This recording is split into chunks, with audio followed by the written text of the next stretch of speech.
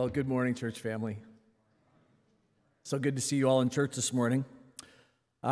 If you still have your Bible, please make sure it's open to Isaiah chapter 6. If you got to church without one, there's a Bible in the pew in front of you, so just grab that out and turn to Isaiah chapter 6. You can follow along in a moment. This is now our second installment in our series on doctrine. And if you were here last week, you'll know two things. The first one is that last week we addressed the question, what is the Bible, right? The doctrine of Scripture. The second thing that you'll know from last week is that I preached entirely too long. Was that an amen that I heard? Anyway, look, I'm committed this week to try to keep it under 40 minutes, but we'll see. And, you know, the Bills-Bengals game doesn't even start till 3, so we should be okay. Last week, what is the Bible? This week, we're looking at the question, who is God? Or if you're a fancy theological type, the question is around the doctrine of God. On the one hand, I can't imagine a more unapproachable question. Can you imagine a more grandiose undertaking than to set out in 40 minutes or so the nature and the character of God? Well, when I was thinking about this week, it struck me that this would be something akin to an amoeba trying to explain quantum physics, right? So high is God above us, so great is He, that it's almost mission impossible from one perspective. So I've struggled all week. I've struggled all week with what should we talk about when we ask the question, who is God? It's beyond us on the one hand. And yet theologians have actually given their lives now for millennia to answering this question. And they've come up with some very helpful words and categories. Some of these you might be aware of. Let me just run through some of them, and you can kind of nod encouragingly if you know them, or you can shake your head and we can talk afterwards if you don't. Have you heard of the three omnis, right? In reference to God, God is omnipresent. He's everywhere. God is omniscient. He knows everything. God is omnipotent. He's all-powerful. Have you ever heard those before in describing God? Or perhaps when you've delved into the theology around God, you've heard of words like the Holy Trinity. Are you familiar with Trinity? As Christians, we are not polytheists. We don't believe in three gods. We believe in one God in three persons, Father, Son, and Holy Spirit. They are indivisible, of one substance, of one being. Maybe you've heard, if you follow Dr. Wyatt Graham's social media feed, you probably heard words like simplicity, divine simplicity, or impassibility, or immutability. Wyatt, did I get those right? Yeah. But what we're undertaking here this morning is not a theological lecture. It's a sermon. And so I thought we would focus our attention on three attributes of God that are deeply and profoundly applicable to our everyday life. Sort of the first things that someone on Brant Street might think about when they ask the question, who is God? Right? I thought we would deal with those. And so the three that we're going to look at this morning, first, God exists. Second, God is good. And third, God is holy. Narrowed it down to those three truths. It is true on the one hand that this question almost seems unapproachable when we think about who is God. And yet on the other hand, in Scripture, we are met with the God who wants to be known, who so wants to be known that He has ordered a cosmos and developed an entire universe so that everything points to His existence and reveals aspects of His character. So much so does He want to be known. The God who wants to be known so deeply and profoundly that He has given us His word, that we might know Him. The God who so deeply wants to be known that He comes to us veiled in human flesh in the person of Jesus Christ. And so while on the one hand it may be true that we tremble under the question, who is God? On the other hand, the good news of the gospel is that God is not aloof or disconnected. He doesn't fully and ultimately hide or shield himself from our knowledge, but instead, and this is a word we talked about last week, he reveals himself to us. We're going to get to these three attributes in just a moment, but we can't move too quickly off this point because it's important. God reveals himself to us. It's not the case that as Christians we come up with ideas or thoughts about God. So when we come to God's revelation to us in the scriptures, for example, it's not just the pious musings of people trying to figure out what God is like. You know, looking up at the stars and wondering, perhaps God is like this or perhaps God is like that. But as Christians, we believe that God comes to us and reveals himself to us. Well, that's a big difference. Because the problem is, we have limited capacity as human beings. And so if we try to figure out a God left to our own devices, if we try to come up with a God, we will end up creating a God who looks just like us. Let me say this a different way, because you might be thinking, how do I know if I'm doing this? If the God that you believe in would never do anything that you wouldn't do, if the God that you believe in would never require anything that you would never require, then that is a God of your own fashioning and of your own design. That's not the God who reveals himself to us in nature, in Scripture, and in Jesus Christ. Okay? God reveals himself to us. Let's deal with the first attribute of God. God exists. Still have your Bibles open. Turn with me to Romans chapter 1.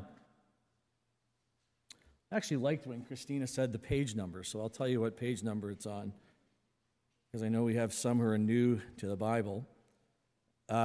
If you're in the Bible you've got from the seat under you, it's on page 939. 939. Romans chapter 1. God exists. Okay, this is very fascinating when we were diving into this week in study, because what I realized is that Scripture itself comes at this question of the existence of God in a counterintuitive way that's actually opposite to the way that we approach it. As Christian men and women, when we begin conversations with other people, perhaps people who are atheist or agnostic, we think that we need to convince them of the existence of God. But in fact, in Romans chapter 1, verses 19 to 20, the Bible tells us, God has revealed to us that knowing the existence of God is the default setting for all of humanity. That's actually the factory settings, if you will, for every human person who's ever lived. Romans chapter 1, verses 19 to 20. Oh gosh, I should have kept my finger in there.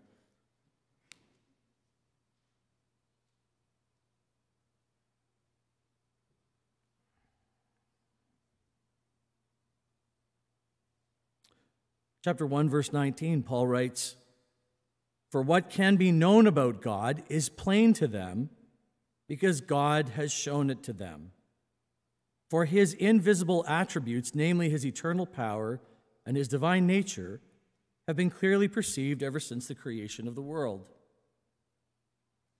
Paul comes at this question of the existence of God in the opposite direction from what we do. He says, every single person is already possessed with enough information that they already know God. Paul goes even further. He says it's not only that people come with this default setting of knowing about the existence of God, but they even know his invisible attributes, his eternal power, his divine nature. Now, friends, let's pause on this point for a moment. It means that if you're sitting here this morning and you have even the vaguest belief in God, that's because He has granted that to you. And so that's cause for at least two things. Christian people ought to be among the most grateful people in the world. Because we look at our fundamental belief in God and we recognize this is not something that I earned, that I chose. This is something that God, in His grace, has granted to me and given to me. All people have a knowledge of God, even of His eternal attributes. So it ought to make us thankful. The second thing is it ought to make us gracious. When we're dealing with other people who have suppressed the knowledge of God, and we're going to talk about that in a moment, we ought to come to them with humility and mercy, not because we are smarter than them and we figured out the existence of God and we understand how this all works and, they need to come around. No, that's not the perspective of a Christian man or woman at all. Christian men and women are grateful and they're gracious. So you might hear this first point that we're making under the existence of God, that every single person has the default setting of believing and knowing God. You might recoil from that. You might think up in your mind about some counter arguments. But I want you just to step back for a moment and let's camp on this thought. Paul's argument in Romans chapter 1 is that there is sufficient evidence to the nature and the existence of God in the cosmos that every single person is without excuse and knows Him. Okay, that's what he's saying. What this means is, if you and I look at the natural world and at the natural order, we ought to be able to figure out and deduce that there is a God. Well, one of the ways that I've approached this, and I've said this before, but I'll say it again, is to begin talking to people and show them that the existence of a creator, intelligent God, designer and sustainer, makes the most sense of the most evidence when we look out at the world. Okay? First of all, nothing comes from nothing, so there had to be an original source. When you see anything in the created world, you're like, well, I don't know, like nothing comes from nothing, so there must be a God. That sort of makes the most sense of the most evidence. Or perhaps even if you remember back to grade 12 physics, the law of entropy. Do you guys remember the law of entropy? The law of entropy says this. It says that everything in the universe moves to maximum chaos and disorder when left unattended. So without external intervention, every single thing rots, decays, and disintegrates and moves to maximum disorder and chaos. Well, that's not only a scientific principle in physics, that's also just something that you know intuitively. If I were to leave my car out in the middle of a farmer's field for 50 years, 100 years, 1,000 years, that car that operates with a working combustion engine and windows that roll up and down would disintegrate into iron molecules that would return to the water table and wash out Lake Ontario and out to the sea, right? Left alone, it moves to maximum chaos and disorder. It requires external intervention to take chaos and disorder and to create order. There's no amount of time where random iron molecules from the water table would, over 50 years, 100 years, 1,000 years, 10 billion years, come together and form a working internal combustion engine. It requires an external source of intelligence to exert influence upon those elements to create order out of chaos. So, when you look at a universe that works, when you look at the elegance and the intricacy of a little baby, You think, well, there's just no way that that happened by chance, right? There has to be a God. And so it's thoughts like that that actually expose the fact that the knowledge of God has been given to every single person. All world religions believe in a God. I think most people, even those who are not religious, would have some deep conviction that there is a energy source or spirit or something, right? It's written deep on the heart of humanity. I would even suggest that this universal knowledge of the existence of God is seen anytime any person finds himself in a scrape. You've heard the old adage that there are no atheists in foxholes. When you find yourself at the end of your rope, no matter how much atheism or agnosticism you've professed your entire life, it becomes the default setting for you to call out to a God. Is that true? Or maybe for your children or for those whom you love. Because deep in your heart, you have this gnawing belief that there is a God. Or when tragedy befalls. You know, a couple of weeks ago, I was watching football and I saw when Damar Hamlin was hit. Did you guys see that? And he dropped to the ground, and everyone along with him, all of our hearts stopped for a moment. His stopped for a lot more. And what was the response? Do you remember? Why, players from both teams and from both benches gathered around him and joined in prayer. People watching the game from all over North America were sitting in their homes or in their pubs or wherever they were watching, and they called out to God.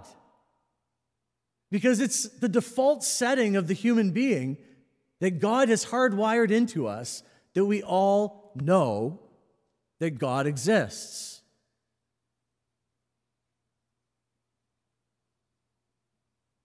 Well, that's how Scripture approaches this question of the existence of God.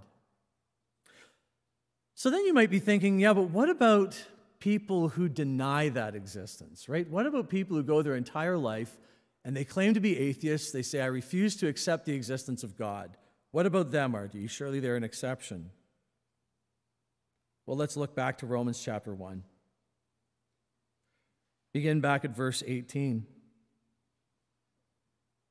Remember, Paul here is building the case for the fact that the knowledge of the existence of God is universal across all of humanity, and therefore people are without excuse. Verse 18, he says, For the wrath of God is revealed from heaven against all ungodliness and unrighteousness of men, who by their unrighteousness do what? Suppress the truth. Okay? So verse 18, Paul's saying that for many different reasons, people suppress this truth of the existence of God.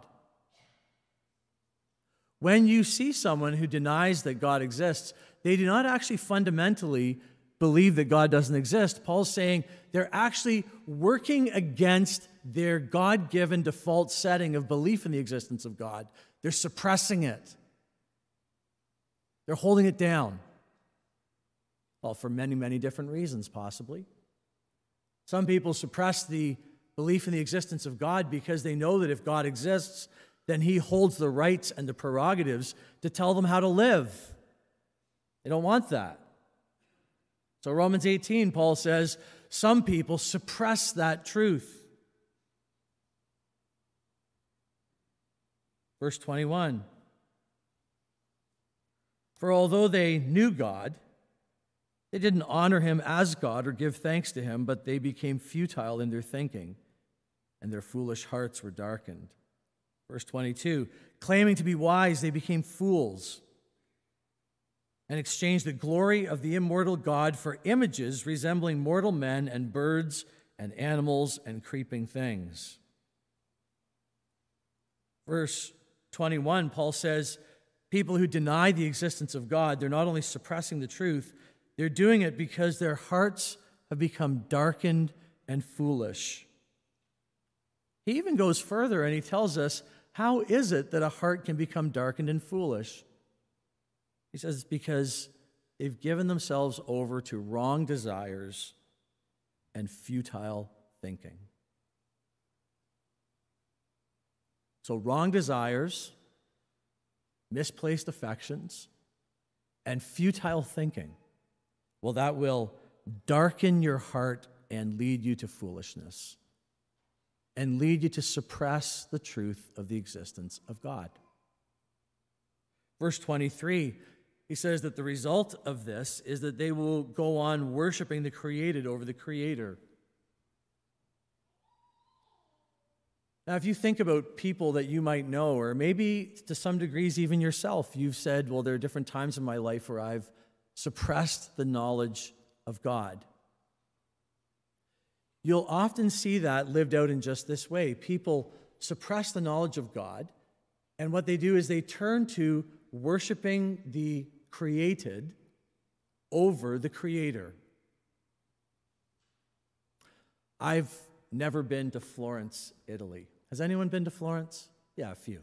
Have you seen the statue David? Yeah, I've never seen it. It's something I really want to do. Apparently, it's something to behold. 5-point-something meters tall. It's a masterpiece of workmanship and perspective and just carving out of marble. It's awesome to behold. I've never seen it in person, but I've Googled it, right? And it looks pretty impressive. Can you imagine standing under the shadow of the statue of David and being awestruck by its beauty and its majesty and its workmanship and its craftsmanship and its just very presence, but then stopping there? Well, there would be something wrong with that, wouldn't there? It would only be natural and appropriate to stand in the glory of this beautiful created statue and then marvel at the genius of the man who carved it. And Paul's logic here is that it is the very definition of foolishness when we observe the glory of the creation and worship it instead of pressing further to the existence and the glory of the God who created it. It's the very definition of biblical foolishness, Paul says. And foolishness, it's no light matter in Scripture.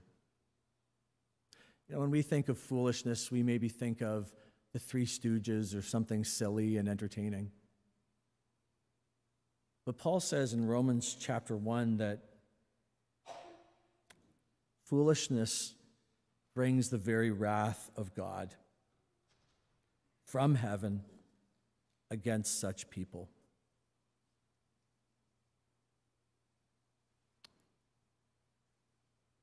It's through darkened hearts, foolish minds, worshiping the created over the Creator that human beings engage in ultimate foolishness. And so they have the wrath of God visited upon them.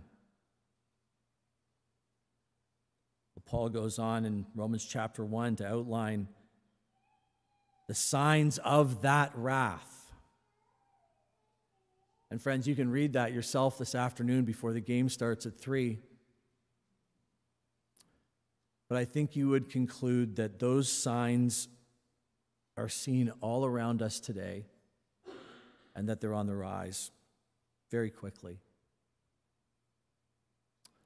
One of the things that marks our world today is the suppression of the truth, of the knowledge of God. But make no mistake, it's a suppression of what people already know.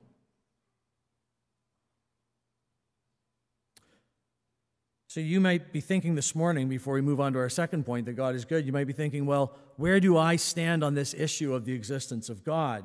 Do I believe this? Or have I, like Romans chapter 1, come up with what I think are clever ways to work around the existence of God, but they are in fact foolishness?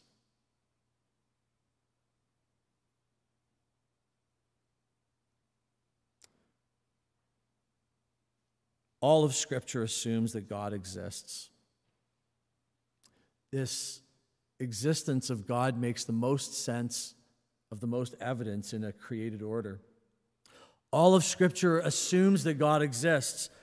The Bible actually begins with this assumption in Genesis chapter 1. You don't need to flip there. You might know it. It says, "In the beginning, God created the heavens and the earth."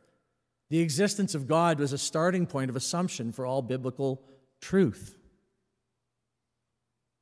You know, Scripture and Christian faith asserts that God exists, and that this is the default or factory setting for all of humanity, that any denial is in fact rebellion against what you know to be true.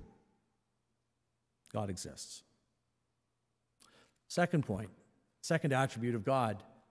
God is good. Okay, so some world religions imagine that a God exists or has a God that even creates order. But their gods are capricious. Their gods are set against people. In Scripture, we find out that God not only exists, but that the God that we know and trust and believe in is fundamentally good. In Luke chapter 18, the rich young ruler comes to Jesus. And do you remember what the rich young ruler called Jesus in Luke chapter 18? Good teacher. And how did Jesus respond? Luke chapter 18, verse 19. Jesus said this truth that, first of all, exposed the rich young ruler's, salesmanship or whatever, like a used car salesman, but it also showed us a truth about God. Jesus in Luke chapter 18, verse 19 said to the rich young ruler, "There is no one good except God alone." And so when we think about God and his goodness as one of his attributes, what we're saying is that God is the sole standard for goodness. Now, Christian man or woman, this actually brings a great deal of peace to your day-to-day life. We live in a world where values are being shed off, where institutions are being exploded and deconstructed.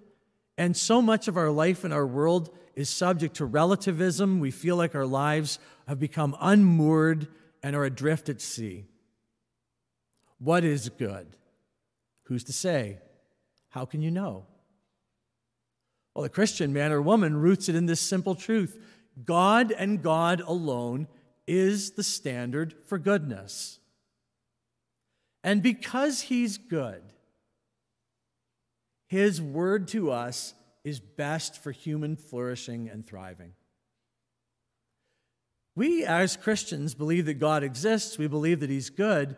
And so we believe that when God instructs something to people, it's not because he's withholding anything good. It's not because he's being capricious or mean. It's in fact out of his love for us and his goodness to us. He is good. He knows what's best. And he ordains what is right. God is the standard of goodness. He's also the source of goodness. In James chapter 1, verse 17, this is one of my favorite memory verses. James writes and refers to God as, he says this, okay? He says, "Every good and perfect gift comes from our Father of lights," from God. And then he says, "In him there's neither variableness nor shadow of changing." So God is not only the standard of goodness, he's also the source of goodness. Now, what that means for us today is that when you take stock of your life and you go through all of the things for which you're grateful, anything that is good in your life, it comes from your Heavenly Father. It comes from God.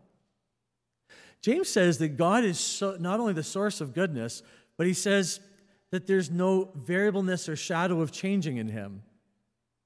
What James is saying is that God is unwaveringly good to his children.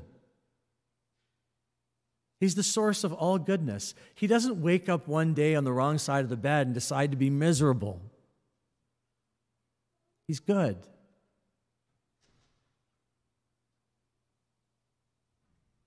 And so this, again, shapes a heart of gratitude.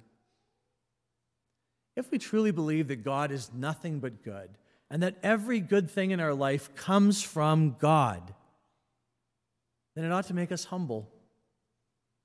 You might think, okay, so many things in my life are graces, they're from God.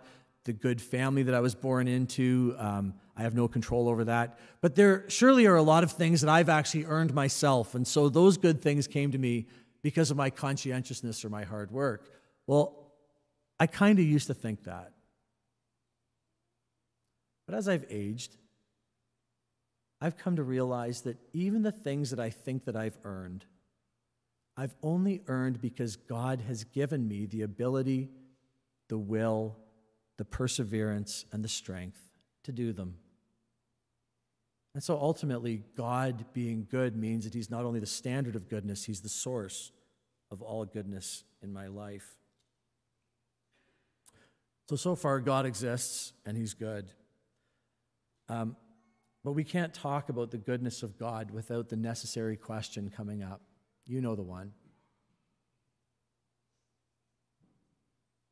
If God is good, then why do bad things happen? Right? Isn't that the question that always comes up? Why suffering? Well, here is where the attribute of God's goodness overlaps with another attribute that's sort of a category in the goodness bucket of God's sovereignty. Okay, when we say as Christians that God is good, what we're saying is that He is sovereign and rules and reigns over everything. And we need to anchor that one down before we enter into that question. If God is good, why do bad things happen? Why do we suffer? Well, there are many different answers to that question. I just want to touch on two. The first possibility is that bad things happen to people and at a macro level in society and in the world because of our sin and our own disobedience. That's one answer. Okay? To say it another way, a friend of mine said this to me, and I was in a bad situation. He said, everything in your life happens for a reason. And sometimes the reason is that you're stupid and make bad decisions. Right? Surely you can look at some situations where you found yourself in pain or suffering, and you say, man, I really brought that one upon myself. And so in one sense, maybe suffering happens because it's natural consequences for sin, disobedience, or bad decisions. But even in that category, those moments of suffering or pain are maybe natural consequences, but maybe they're actually God's loving goodness to us. Because we're heading down a path of sinful self-destruction. And so God causes us and allows us to experience the pain and the suffering so that we will course correct and change and alter our path. So maybe bad things happen in the first place because God in His severe mercy loves you too much to leave you to sin and hell and death and destruction. That's one. Now you want to be really, really, really careful. This is a good place to start when you're faced with your own suffering, right? It's a good place to start your inventory. Why are things bad right now? Why am I suffering right now? It's a good question to ask yourself. Is there sin? Is there disobedience? Are there things that I need to change? You want to be really, really cautious prescribing that to another person. See, that's what Job's friends did, right? Job found himself in a really, really bad situation. His friends came along and they said, well, of course you're in a bad situation. It's because of the sin in your life. So unhelpful. That's where we get this derogatory term, Job's comforter, because all you're doing to another person is heaping guilt on top of their bad situation and compounding their suffering now with guilt. Surely there's a place to call out other people in love, where there's deep relationship, that they might repent. But just be really cautious with that one when you're dealing with other people. So think for a moment about your own self. Bad things are happening. God is good. It's happening because you've made a horrible decision. You've lived out of sin and disobedience, and so this bad thing has come upon you. Let me encourage you with this truth from Scripture. God's goodness and his purposes are never handcuffed by your folly. That God can even take your sin, your disobedience, your worst moments and worst decisions that have led to pain, and he can redeem them for good. Because he is good. And his plans and his thoughts for all of his children are good. Look, maybe you can think about the worst decision you ever made in your life, and you can see that although it was a horrible decision at the time, shaped by sin, shaped by disobedience, it's actually worked out to be a blessing in the end. That's not because you're clever or smart. That's because God is good. And so he has taken your folly and your bad decisions, and he has redeemed them for good. Maybe it's good in and of itself. Maybe you would say it was good because now I have a life experience that I can share with others who are suffering as well. Such is the goodness of God, even in the face of suffering. Well, another possibility for why bad things happen if God is good is captured in Romans chapter 8, verse 28. And that is that God is so good that at all times he is working all things for your good and for his glory. This is something that has to be received by faith. I know from personal life experience and from being your pastor for 18 years that the question, why do bad things happen when God is good, is not an abstract question that happens out in the ether. It's a question that's cried out in the crucible of suffering, in the moment of great brokenness. And in those moments, I know that I'm asking the question, where is God? How could he allow such suffering? But when I'm really honest with myself, I know that even if he were to answer that question, it's not an answer that I want. It's comfort and a person. And that's what we are assured with. This is how we hold together the goodness of God and the suffering in our lives. Not that God gives us an answer to the question of why we're suffering in the moment, but that he gives us himself. I mentioned Job a moment ago, and I don't want to go into the whole story, but Job goes through a whole lifetime of suffering, brought about by none of his own doing, right? It just befalls him. And everything falls apart. His family, his children die, he gets sick, he loses his business, he's broken. And he goes through this entire journey where his friends give him really, really bad advice, and then he reaches the end of his rope and he pumps his fist in the air and he cries out to God, "How could you let this happen to me? I thought you were good." And you know what God doesn't do? He doesn't look at Job and say, "Well, Job, here are the bullet-pointed 5 reasons why I'm allowing this to happen to you." Because he knows that it isn't understanding that Job needs, it's comfort. And so God's answer to Job in the suffering is, "Where were you when I laid the foundations of the world? Who are you to give me counsel?" See, this is how God's goodness is unfolded in the face of our suffering. Job then repents and bows his heart before the Lord, and he says that he had overstepped his bounds with God. But here was Job's conclusion. Job said, "Up until now, I had heard about you with the hearing of my ears. But now I see you with my eyes." And so, friend, while there might not be an easy answer to why there is still suffering in your life and in the world when God is good, what there is something better. The assurance that in and through your suffering and your pain, you will come to know God. You will come to know him in ways that you could never have known him if everything was rosy and perfect. From the hearing with your ears to seeing with your eyes. Do you hear that?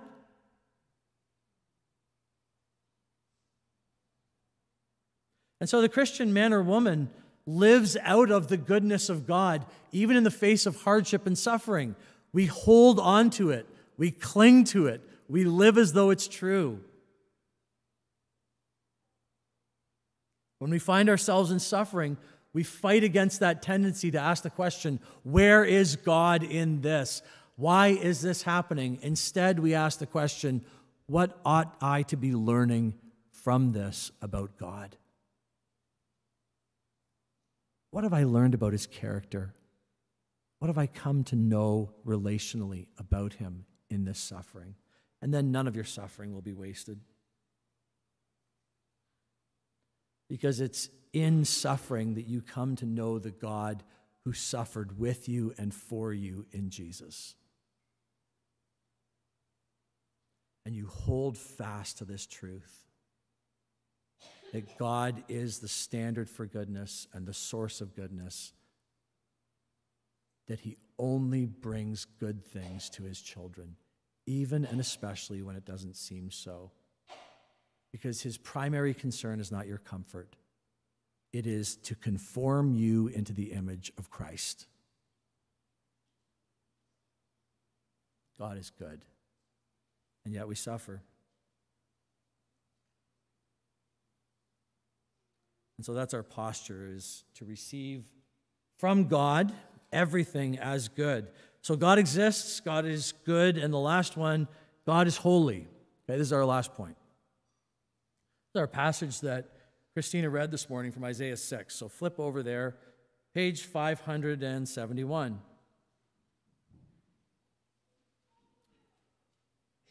When Isaiah sees this vision of the Lord in theophany, look to verses 3 to 4. He sees seraphim, angels, and they are crying out and they are singing in verse 3. What are they singing? Holy, holy, holy is the Lord. Capital L, capital O, capital R, capital D. That is the very name of the God of Israel, Yahweh. Holy, holy, holy is Yahweh. The whole earth is full of his glory.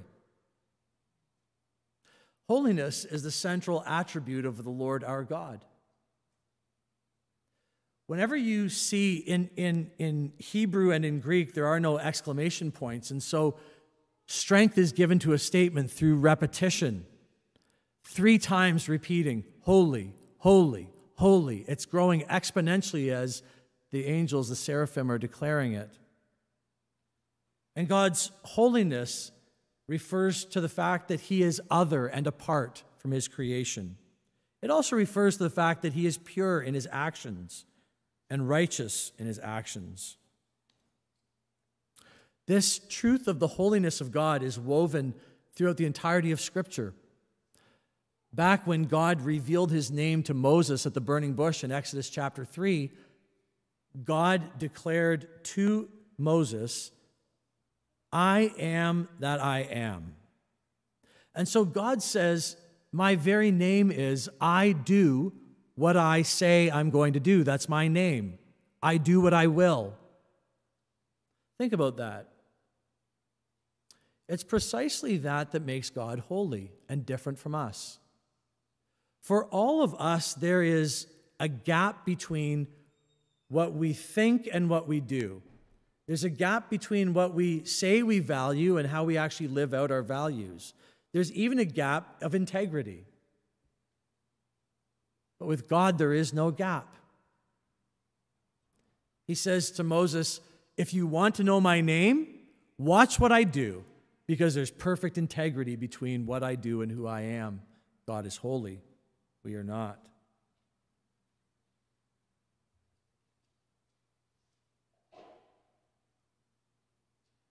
In verse 5, Isaiah responds to the holiness of God revealed to him. And he responds by saying, oh, hi, God, nice to see you. No. He responds and says, God, great to see you, buddy, old pal. Right? No. He trembles under it. He says in verse 5, woe is me, for I am lost, for I am a man of unclean lips, and I dwell in the midst of a people of unclean lips. For my eyes have seen the King, the Lord of hosts. Anytime God appears in glory in theophany in Scripture, this is the consistent response of people who see him in visions or revealed as the angel of the Lord. They are undone. Because it's in the presence of a holy God that we're confronted with our own sin. It's when we behold the holy majesty of the Lord God of hosts that we realize that we're not holy. Like Isaiah, woe to me, right? He's saying, literally in Hebrew, I am undone. I'm falling apart. I'm disintegrating. In the presence of a holy God, I can't even stand because I'm aware of my sin. I'm aware of my unclean lips. And the angel of the Lord takes a coal from the altar and places it on Isaiah's lips and sears his lips and says, your sins have now been atoned for. That's what's necessary for us as humans in the presence of a holy God, to have our sins atoned for. Well, for Isaiah, it took the form of an atonement that seared his flesh. But for you and for me, it takes the form of an atonement in the flesh of the Son of God. His flesh was beaten and bruised for our iniquity and for our sin, so that we can stand like Isaiah before the presence of a holy God with all of our sin atoned for and washed away forever. These three attributes of God, his existence, his goodness, and his holiness, lead us to this conclusion. What are we going to do with it? I'm well aware that this sermon series is different than any that we've ever preached at St. George's, right? We're preaching deeply and theologically. And I know that for some of you who are eggheads like me, you love it. But I'm also aware that for some of you, you're sitting there thinking, man, I don't know, a little too deep, RD. I'm aware of that and I'm concerned about that. Here's my big concern. My big concern is that you would sit here for 45 minutes hearing about God and leave unchanged.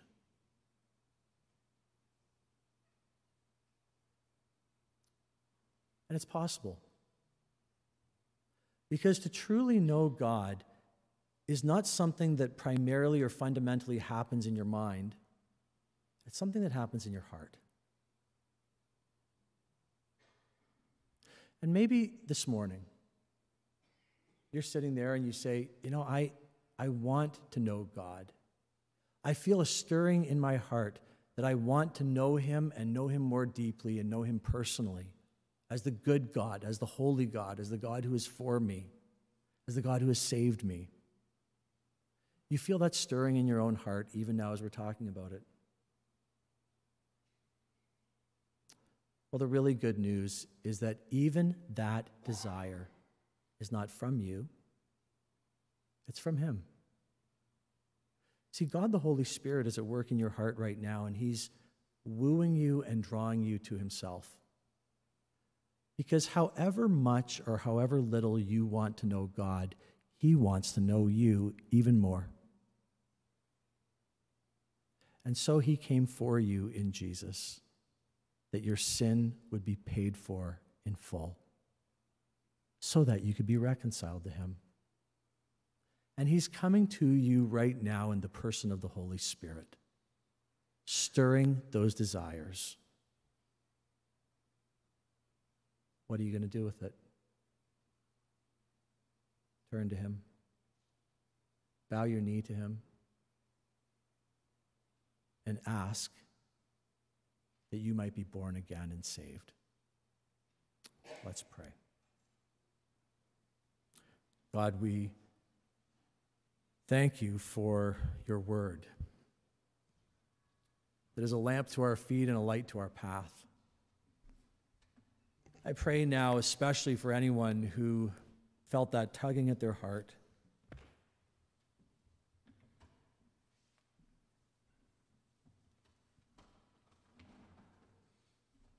that this faith that you've granted them to desire a new life in Christ, pray that you would do what you do and cause them to be born again, to believe in God, to believe in Jesus, that Jesus is the Son of God and that he was raised from the dead for them. Lord, I pray that these convictions about your attributes, your existence, your goodness, and your holiness would shape our lives deeply. We pray this in your name. Amen.